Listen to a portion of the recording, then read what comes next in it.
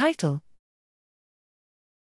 Respiratory Syncytial Virus, RSV, Hospital Admission Rates and Patients' Characteristics Before the Age of 2 in England, 2015 to 2019.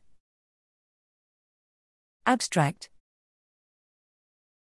Background: a granular understanding of respiratory syncytial virus, RSV, burden in England is needed to prepare for new RSV prevention strategies.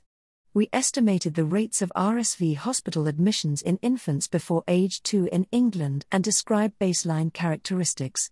Methods: a birth cohort of all infants born between the 1st of March 2015 and the 28th of February 2017, N equals 449,591, was established using clinical practice research datalink hospital episode statistics. Case cohorts included infants with an admission for 1. RSV coded, 2. Bronchiolitis coded, 3. Any respiratory tract infection, RTI coded less than 24 months and 4. RSV predicted by an algorithm less than 12 months. Baseline characteristics were described in case and comparative cohorts, infants without corresponding admission.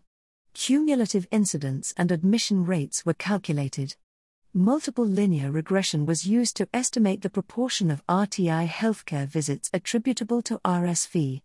Results: the RSV-coded/RSV predicted case cohorts were composed of 4, 813 twelfths, 694 infants, cumulative incidence, 1.1%/2.8%.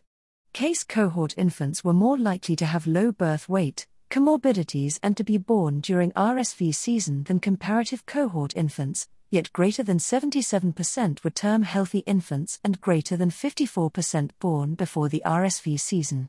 During the first year of life, 11.6 RSV coded and 34.4 RSV predicted hospitalizations occurred per 1,000 person-years. Overall, greater than 25% of unspecified lower RTI admissions were estimated to be due to RSV. Conclusions: in England, 1 in 91 infants had an RSV-coded admission, likely underestimated by threefold. Most infants were term-healthy infants born before the RSV season. To decrease the total burden of RSV at the population level, immunization programs need to protect all infants.